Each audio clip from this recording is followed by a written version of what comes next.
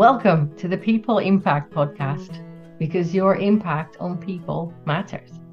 We are two visionary coaches exploring ideas about improving the way people lead and work together, bringing you topics that truly have an impact on people in your organization today. This is for you if you're interested in expanding your perspective on people and on yourself as a human being. For all of you out there who are open to new views, visions, and dreams. Featuring Lisa Dempsey. Hello. Lisa, my name is Marjolein Vlug, and we have a guest today. Her name is El Michelle Smith, and she's here to talk about leadership and about positive emotions and about getting to where you want to go in a great way. And I'm so looking forward to this. Could you please introduce yourself and tell our listeners a bit more? Certainly, Marilyn. Thank you so much to you and also to Lisa for having me. I am excited about being here, and hopefully your listeners will get something that will enrich their lives and leadership as well, and even their coaching if possible. So I am a certified executive and personal coach. My training is in applied positive psychology and neuroscience. And I use those tools to enhance my coaching so that it's evidence-based and we are able to engage strategies that will push them forward and have some data behind what we're doing. I'm also a 3-time author, best-selling all 3 times. My latest is Yes, Please, 7 Ways to Say I'm Entitled to the C-Suite. Secrets women of color need to know now to find their happy and thrive in an exclusive corporate culture. That's number 3 in the series. That's an excellent title. Yeah, it's number 4 to be really distinct about it. The first book I did not write. My daughter wrote it. She was 8 years old when she wrote it. It's a children's book. And it's a companion to the first book, which was No Thanks, 7 Ways to Say I'm Entitled to the C-Suite. And her book is called No Thanks for Girls, 7 Ways to Say I'm Beautiful, Strong, and Enough. I'm also a speaker, and I spend a lot of time in front of leaders at organizations and also conferences around the country. And I'm a certified facilitator. So I'm very excited to be here with you, ladies. Does your daughter ever add stuff in to your speaking engagements as well? My daughter is not interested in being out at all. I was just curious because I love. Train left the station when she said she wanted to write a book, and mommy hired the editors and the illustrators and such. And for a while there, she kind of shrank in her shell, which is interesting. But I understood from her that she kind of got some of the same things that we can get as women when you shine too brightly. Sometimes people don't understand. And she got that from some classmates that thought it was weird that she wrote a book, right? So we had to deal with those feelings. And sometimes as grown women, when we go into a space and we shine or we color outside of the box, we get that same thing back from folks who are much older than 8 years old. And so we have to deal with those things. I'm so glad she's learning this early. Yeah. Because I didn't learn it until, my breakthrough came in my 40s. Yeah. Yeah. Such a valuable lesson. And it's, it's sort of that, it's what's often called sort of the tall poppy syndrome, right? Don't stick out, don't be taller, don't shine more brightly than the people around you. Be careful, right? Especially as women. Yeah. Well, and especially in the corporate space, the word corporate means one body. And if you're playing the game, you're supposed to blend in and dumb down as much as possible. But we know that leadership tenets tell the exact opposite story. Yeah. We're supposed to be authentic. And unique and individual. Yeah. Right. Well, tell us a little bit about how this work came to you. Why is this work so important to you? What are some of your experiences that have culminated in this fantastic series of books? Yeah. So, your viewers can't see me, your listeners can't see me, but I am a woman of color. So it's a very personal experience to be the double outsider, as the Race Ahead columnist Ella McGirt called us in one of her columns in 2018, I believe it was. That means that by race and by gender, we're the exact opposite of what is centered in corporate America, and that's white males. But I spent most of my career on the agency side, supporting many of these big brands. And as you know, creative agencies are a little bit different when it comes to hierarchy and also with the organization and the makeup of the leadership. You'll see a lot more women in creative agencies that do more communications and advertising. But when you get to the tippy top, you will see white men. These days, though, in the last 2 or 3 years, we've seen women and women of color take on the C-suite in these big global agencies. Edelman's one of them. We're seeing some in some of the other big agencies, Omnicom and IPG firms. But when I was coming through, the senior partner in my local office was a woman.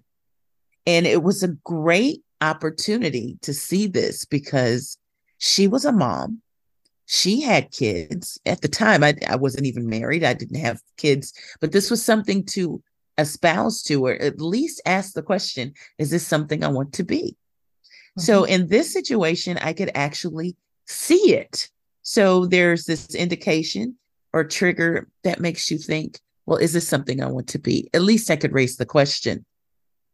As I moved along into the client side of things, the big Fortune 10 that I worked for, it was very interesting to see how women were positioned and also to see how women of color were positioned. When I was in agency, it was very hard to find a woman of color in the same office. I think I was the only one at that point, but we had a network of offices across the globe and we knew where the others were, right? And one of the agencies I worked for, Ketchum, back in the early 90s, late 90s, early 2000s, had women at the VP level, Black women at the VP level and up. I happened to be one of them. I made VP before I was 30. And there were about 6 of us during that time frame. Again, very hard to find, but we knew where to find each other. When you go into an organization where I was working before at that level, it's interesting to see that there are numbers, and you will see that there are very well-dressed, well-heeled, well-credentialed, good-looking, I can't stress that anymore, women of color, people of color that are walking these halls, very well qualified, above qualifications in some cases, but they hit a ceiling. I noticed that when you get to senior manager and director level, these ladies start to fall off. And my question became, first, where are they going? Why are they leaving? Because I made senior vice president before I was 40 in these agencies, and then shifted over to the client side and was expecting, especially at a company like the one where I was, that made it to the diversity top 10 at the time. I think we're like number 3 before I left, and they made it to the Hall of Fame. Thought that they would be different and we would see more women of color. And the reality was we had 2 senior vice presidents qualified as officers in this Fortune 10. And when one retired suddenly, they got one more, but they weren't in the C-suite. They weren't in the C-suite at all. And I wondered what was thinning these women out. And I'm curious. I'm a former journalist, and if I have a question, I'm just going to find that answer. I'm going to wrestle with it. I'm going to look into it. I'm going to talk to people about it. That's just who I am. At the time, I was writing for Black Enterprise magazine as a contributing columnist, and I started to write on career topics and leadership topics while I was working for the Fortune 10. While I was at the Fortune 10, just to let you know what I was doing, I led the corporate communications capability for diversity, equity, and inclusion. So my team's job was to connect with those audiences from a marketing perspective, but also to tell the story of what the corporation was doing to enhance these communities, to connect with communities. So every business unit in this organization was essentially our client, right? We were going to tell the story of innovation. We were going to work with external and public affairs. We were going to work with the consumer side of things, the B2B side of things, and we were going to tell these stories. So one of my main clients, if you will, I call them clients because I come from an agency background, was HR, DE&I.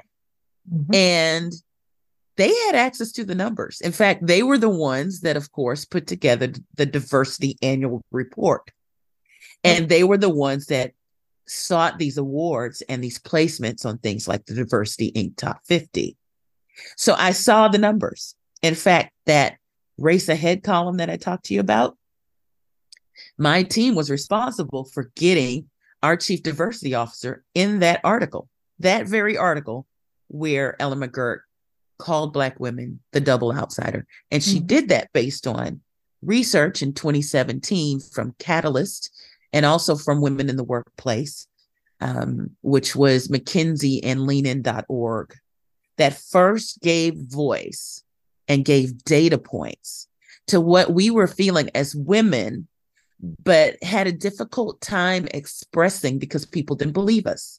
Mm-hmm. And that was that women, but especially women of color, have a tougher time in corporate America and in business because they are not centered. And that's because the corporate environment was not built with her in mind. So by race and by gender, we're automatically on the outside. And that raised a ton of questions for me, especially with what we knew to be true as leadership tenets that were just catching hold. One of those things was you need to be authentic. Mm-hmm. So my question was, how do you be authentic if we're othered and we're automatically rejected from an ecosystem that's not prepared for us to be in leadership? The fact is that if we are our authentic selves, we are rubbing up against a corporate structure that by definition is one body. Yeah. So how in the world are we supposed to be our authentic selves and shine in an environment or a space that automatically spits us out? Yeah. When they're looking for white males, how can you be authentic and not be a white male and still That's very tough. Yeah. Yeah. So, and I'll continue talking. I don't want to talk the entire, but it raised a lot of questions. And I also wondered too, because it's happened to me. Everyone has unconscious biases where you walk into a room and you automatically assume who's in charge.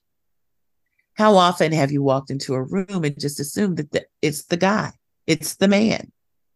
And then you're pleasantly surprised to find out it's the woman. Well, in situations where people are marginalized or othered, it is assumed that that individual is not there to lead. They're there to do something else. Mm-hmm. And what we are taught and socialized is that certain people are there to be support. That either they're going to be a junior executive or just an executive, or maybe they are administrative. Nothing wrong with being administrative, but this is how we get couched. Mm-hmm. Even if consciously they aren't thinking these things. When a woman of color comes into a room and inserts herself with the power and authority that Jim does, it gets under a lot of people's skin, and not just white people. And I think this is where my work stands out a bit differently than some of the other works that are out there that explore some of the same issues.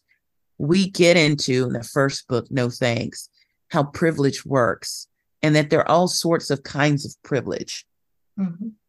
If I'm standing in the quad next to the Alpha Kappa Alpha oak tree at Howard University, I am centered. Okay.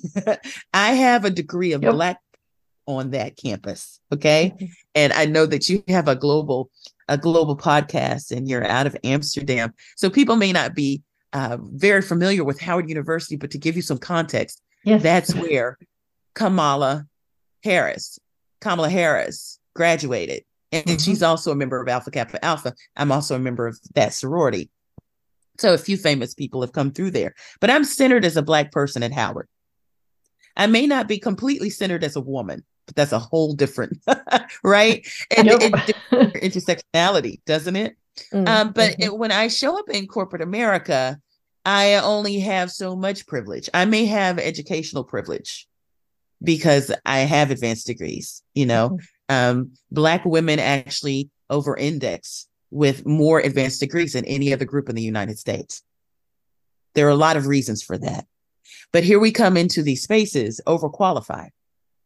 And because of something called the old Black tax, and it's a colloquialism that we use as African Americans, especially from the slave tradition, that means that you need to be at least 2 times better, 3 times better, just to get into the room. So we have all of this going on. And when we walk in the power of the value that we pull from our communities outside of the organization, we say we have to lean out to lean in. Mm-hmm. We have to lean out to lean in to underscore our value and get those beautiful affirmations that may not come from ourselves, but other people who believe in us. And if we walk in that kind of power into corporate America, it really makes some people look twice and sometimes shudder, even other Black people, because it takes marginalized people to be a part of the othering and the centering. So it's not just white folks that look at us like, who does she think she is? Well, everyone's part of the system that believes certain things and that has certain biases. How does positive psychology factor in how you approach this? Right. So much of what I uncovered in my stories, mm-hmm. of myself and also the women that I've interviewed, so much it goes on inside. The conversations that she has with herself in mm-hmm. these situations, the negative vibes that she internalizes, it all happens inside. And it all happens in this nerve center we call the brain, right? Mm-hmm. It happens in our heart and our soul too. Mm-hmm. It's not to put that aside, but so much negativity beyond the negative self-talk and what people espouse to be imposter syndrome. And I like to put an asterisk there because the Wall Street Journal published an article in 2021 that gave voice to something I knew in the very depths of my soul. Mm-hmm. And that was, while it became trendy for every woman out there to say, oh, I have imposter syndrome, it did not make room for what was actually going on in some of the spaces where we were entering. Mm-hmm. Even if it was sexism or gender-based only, or if it was also gender and race-based. There are spaces that we go into, whether a word is spoken or not, we are automatically othered. Mm-hmm. And even if you've been told you need to be 2 or 3 times better just to get in the room, and you are, and you're overqualified, enough of that behavior or even words or even the energy that's in the room can cause you to doubt yourself. Yeah. And that's not self-doubt. Yeah.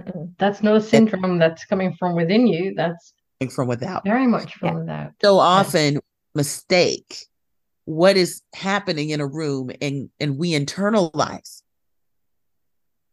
We're calling it imposter syndrome when that may not be it at all.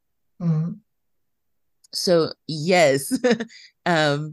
It's And very, I'll add a link to that article to the show notes, by the way, because it's very yes. powerful. And I think I've shared that a bunch of times and in earlier episodes as well. But it's so Oh, that's powerful. good. It will be in the show notes for this one too. It is. So it Yeah. needs to be, that note needs to be driven home time and time again, because it's a form of victim blaming, and Yes. it is not appropriate in many, many cases. Yeah. And we've really taken it on. Have you noticed over the last 3, 4, 5 years, women in general have taken on imposter syndrome like it's a flag.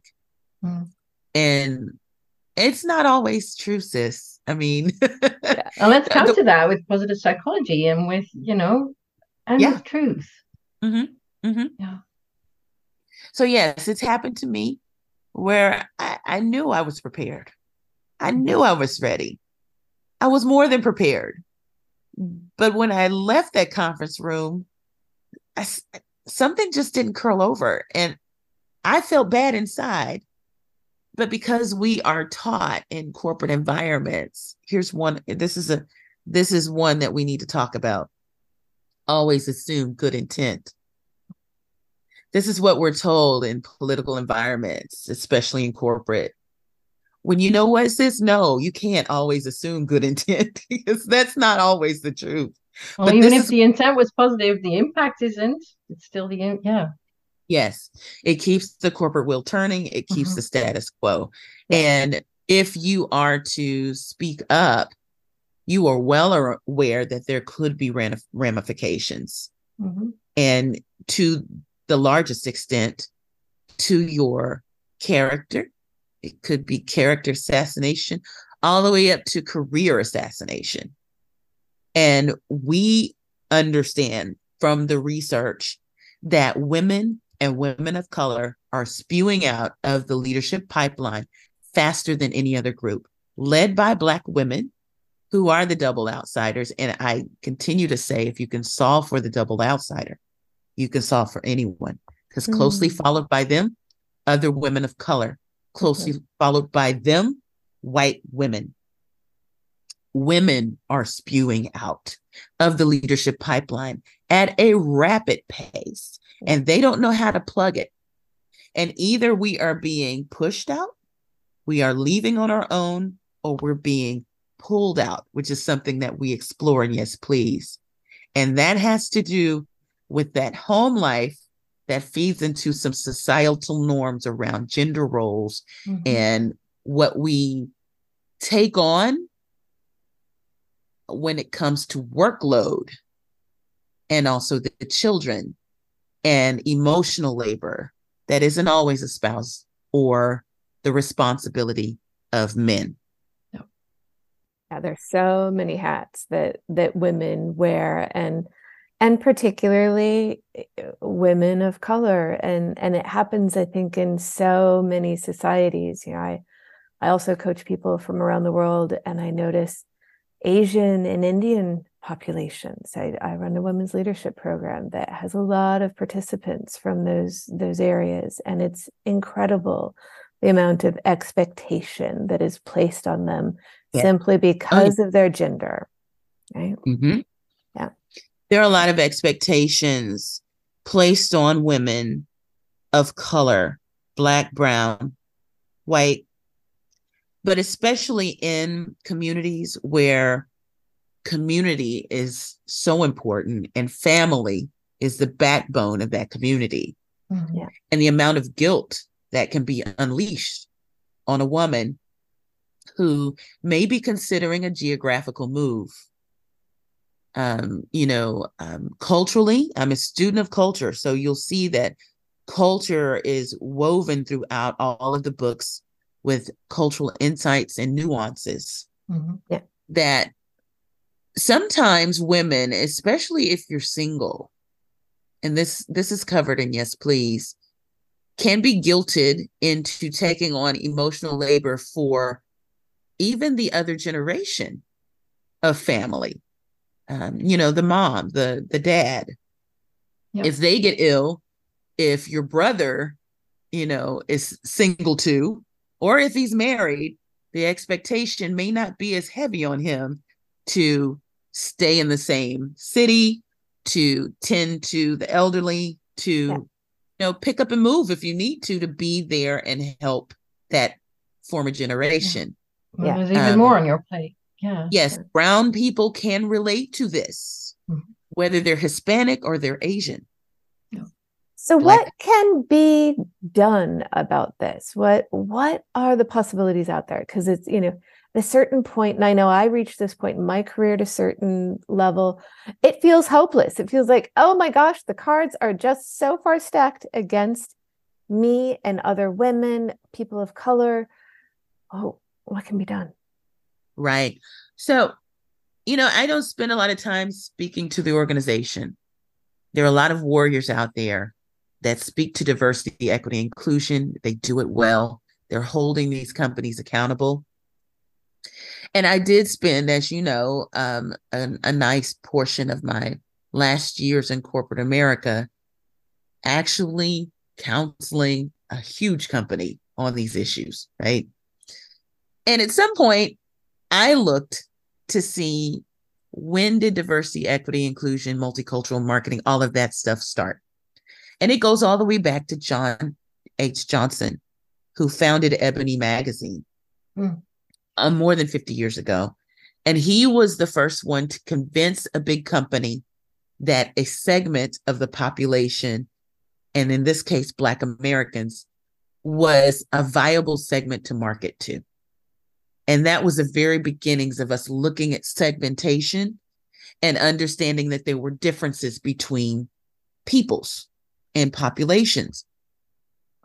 In the 50 years or more that multicultural diversity, equity, inclusion, I mean, now they've added the belonging and they've added all sorts of other things, accessibility and such. We have not solved for this problem yet. It has not been solved for. So my question became, do I spend more time trying to tell people how to do it? And personally, I'm kind of worn out of trying to tell these huge systems that were not built for us what to do. At some point, there needs to be some accountability for the majority who actually set up the system, and they know good and well why it works and how it works to fix it. In the meantime, I turn my attention to the leader. I say, I'm like Nike. Nike's there for the athlete. I'm there for the leader. So my job is to share strategies with you on, as a sign on my home office wall says, not just wait for the storm to end, but to learn to dance in the rain. That's what we have to do. And this is why I have focused in on happiness and positive emotion from a scientific perspective, because we know from positive psychology that happy people are successful people. I did a survey of 100 professional, high-performing Black women leaders and asked them if they were happy on their leadership journeys in corporate America. 90% of them said no. That's a devastating number. They said everything but happy. They said everything but joy. They said, meh, that was the most positive thing. I'm happy. Okay. The most devastating thing was, I'm tired. And many of them were saying they wanted out. And that really does jibe with what we're seeing with folks spewing out of the center. So let's focus on happy. Yes, my mission is to pick apart what women who have succeeded, and success is defined by making it to the ENC suite at these very, very large companies where the deck is stacked against her, but she still made it. And what I found is these women, even if they don't call it positive emotion, tapped into positive emotion to make it through. And this is a question that Lisa and I, when we talked about having you on as a guest, this is an immediate question that came up, which is rare because every other question just comes up in the conversation. What is something that everyone listening, especially when they're white women, white men, when they're in a room or in a meeting or in a team, what can our listeners do to reinforce that positive perspective, to let people get to happy, to work on that individual change? I mean, system Yes. change, yes, we make episodes on that too, on that individual empowerment, leadership, and happiness. It's a very personal thing. Mm-hmm. And the tendency is to look outside of yourself for someone to blame or to point to and say, they caused this. But science tells us that we are uniquely responsible for our very own happiness. And what can I, as a white woman, do for someone else to support that, Yeah, switch? absolutely. The work starts with you. Mm-hmm. Work starts with you, just like the work starts with me. Yeah. And as much as, and you need this as a woman too, a lot of this for you too. And I think that if we begin to heal some of the past traumas, which is something that we don't typically look at as much as we do on our personal side, where we account for the things that have hurt us and caused us to shudder when this new opportunity shows up. Mm-hmm. Because we're concerned. If you get hit by a Mack truck and you looked both ways before you crossed that street and you were blindsided and it knocked you out and hurt you so badly, what are you going to do when you try to cross the street again? You may not cross it. This is what we're dealing with. Mm-hmm. And for allies, of course, the other layer is, yes, use your privilege, jump in. But before we get there, let's talk about this individual responsibility to heal. Yeah. And I talk about a concept called epigenetics briefly, and yes, please. And that actually takes us all the way back to past generational traumas. For those of us in America, it is traced back through slavery. Yeah. It's and that is not your own past, but all the pasts before that. It's not just for Black people who were slaves. It's for white people who were slave owners. There's a lot that we haven't dealt with. This is part of the reason why I've teamed up with America's psychologist, Dr. Jeff Gardier, because coaching can take you forward and we can recognize that there are some past hurts, but that healing that needs to happen, that happens with a therapist. It's also values-based. So my values happen to be faith, family, and freedom. I lean into my faith. My faith helps me out. Okay. It gets me past some of these things and it allows me to find those peace builders, is what I call them, that allow me to get to that calm mind. This is neuroscience. You must have a calm mind to get to focus. Focus is a requirement for insight. Insight is absolutely required for innovation and creativity and productivity. So when you have all of this negative stuff going on, if you can find a way to get to that peace builder, which is grounded in your values, this is the work that you have to do to dance in the rain. Yeah. And combining therapy and coaching to get there is a powerful combination. Well, and I think you mentioned, you used a really powerful word, and that's healing. Right? Yes. Healing your own wounds before you try to move forward, before you go out and get all muddled up in all sorts of messiness, because it's so easy to start hustling for your worthiness. It's so easy to start getting defensive. It's so easy to go into all sorts of things that really don't help you, right? They don't help you and where you want to go. And that healing is just, I have a mindfulness exercise that I share with my clients. And we typically break this out when we're trying to get them to move forward, whether it's for a new opportunity and they've expressed that they have some type of angst or fear. And what we uncover during the exploration is there's typically something or someone that hurt them before that's causing them to be stuck. And this mindfulness meditation that I share is focused on one of the most simple words that we have leveraged in our personal lives, But do we leverage it when it comes to career and work? And that's a word that's as simple as forgiveness. Mm. And understanding how that frees you. It has very little to do with the other person, but it does release you from them. And in this mindfulness and meditation, which takes about 20 minutes, it's guided. We walk you through the scenario where you actually meet the other person in a quiet garden. And you're able to say to them everything that you want to say, need to say, whatever it is, get it out. And just like the Marvel universe, you release that villain back into their universe. Thank you. And thank you for adding that gem. I mean, that's very powerful. Sure. Yeah. And that's one of the actions that you can take, but it's very internal. Again, this is personal work. And I appreciate that you highlight that. Hey, there's super actionable tips and you can do this, but that internal healing for every one of us is so essential. And thank you for pointing that out. Thank you for leading really us there. Building new habits. Yeah. And that takes work. Yeah. And it's very rewarding work on so many levels.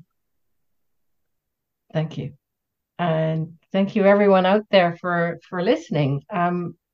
If you appreciated this episode, and I'm pretty sure you did, then please share it with other people. And perhaps you've been listening to this episode directly online. You can share the link, and you can also find and send people to the People Impact podcast in your favorite podcast app. Subscribe there to make sure that you're first to learn about our newest episodes.